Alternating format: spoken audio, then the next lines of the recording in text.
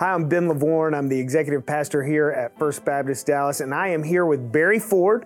He is our minister to young married adults. Barry, you do such a great job. I think we've probably got the best young marrieds ministry in town.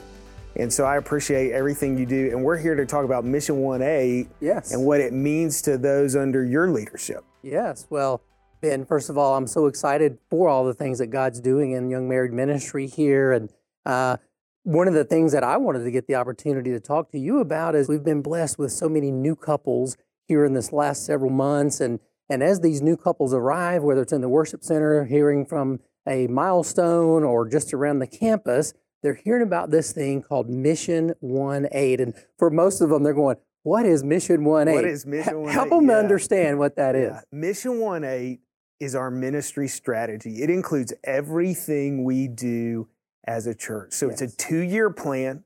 It's a strategy. It's also a giving plan. So everything you give to First Baptist Dallas goes into Mission 1-8. So why is it called Mission 1-8?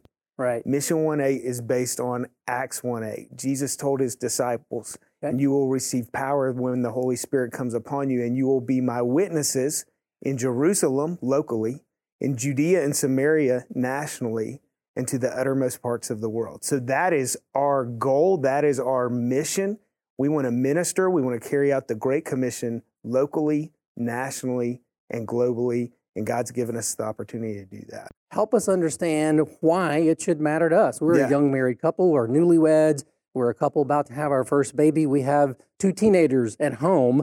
Why does it matter? And how will it? Everybody wants to know, hey, how is this going to benefit me? How is it going to benefit young married families here at First Dallas? That's a great question. Well, like I said, Mission 1-8, it doesn't just include our world missions efforts, right? It includes everything we do here as a church. It's our ministry budget. And when I talk about ministry budget, I always emphasize it's so much more than keeping the lights on, right? Keeping the facilities clean.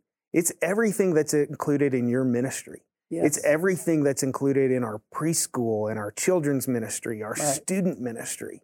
And you know, Barry, when we talk about doing ministry, we always say we want it to be world class. Yes. We want it to be excellent. And we say it's not excellence for a church. It's excellence by any standards. So when our people come here, we want them to get world-class ministry, world-class care, right? And so we want to invest in our nursery. We want to invest in our preschool, our children's, our students. That benefits all these families. We want to invest in the young marrieds ministry. So they're not only going to see the impact that they're making worldwide, they're going to feel it here.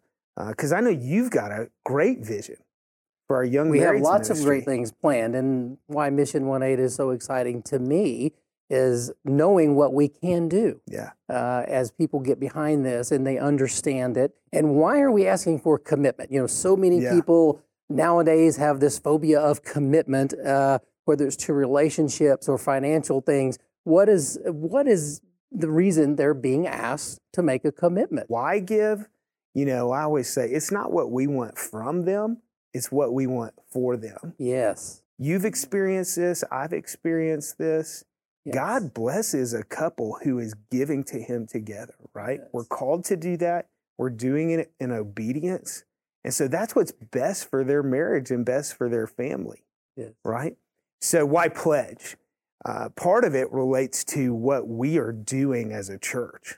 Right. We have plans for the next 2 years where we're partnering with parachurch ministries to do international ministry. Right.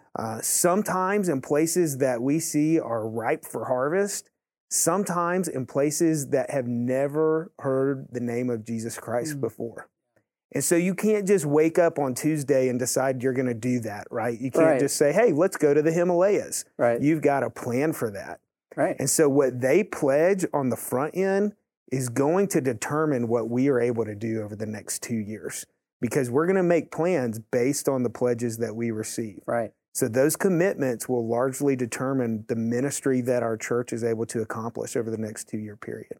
And some of those plans even include activities and trips that would be for families and give them an opportunity to getaway as a family in ways that we maybe haven't had the opportunity to offer. One of the things that I'm excited about is what we're calling a synergistic ministry strategy, right? Mm-hmm.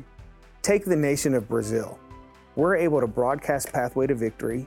We're able to stream the iCampus. Right. We're able to go in and train pastors and church planners, and we're able to send members of our church on mission to experience all of this in person. Amazing. So it's exciting. It is. It is.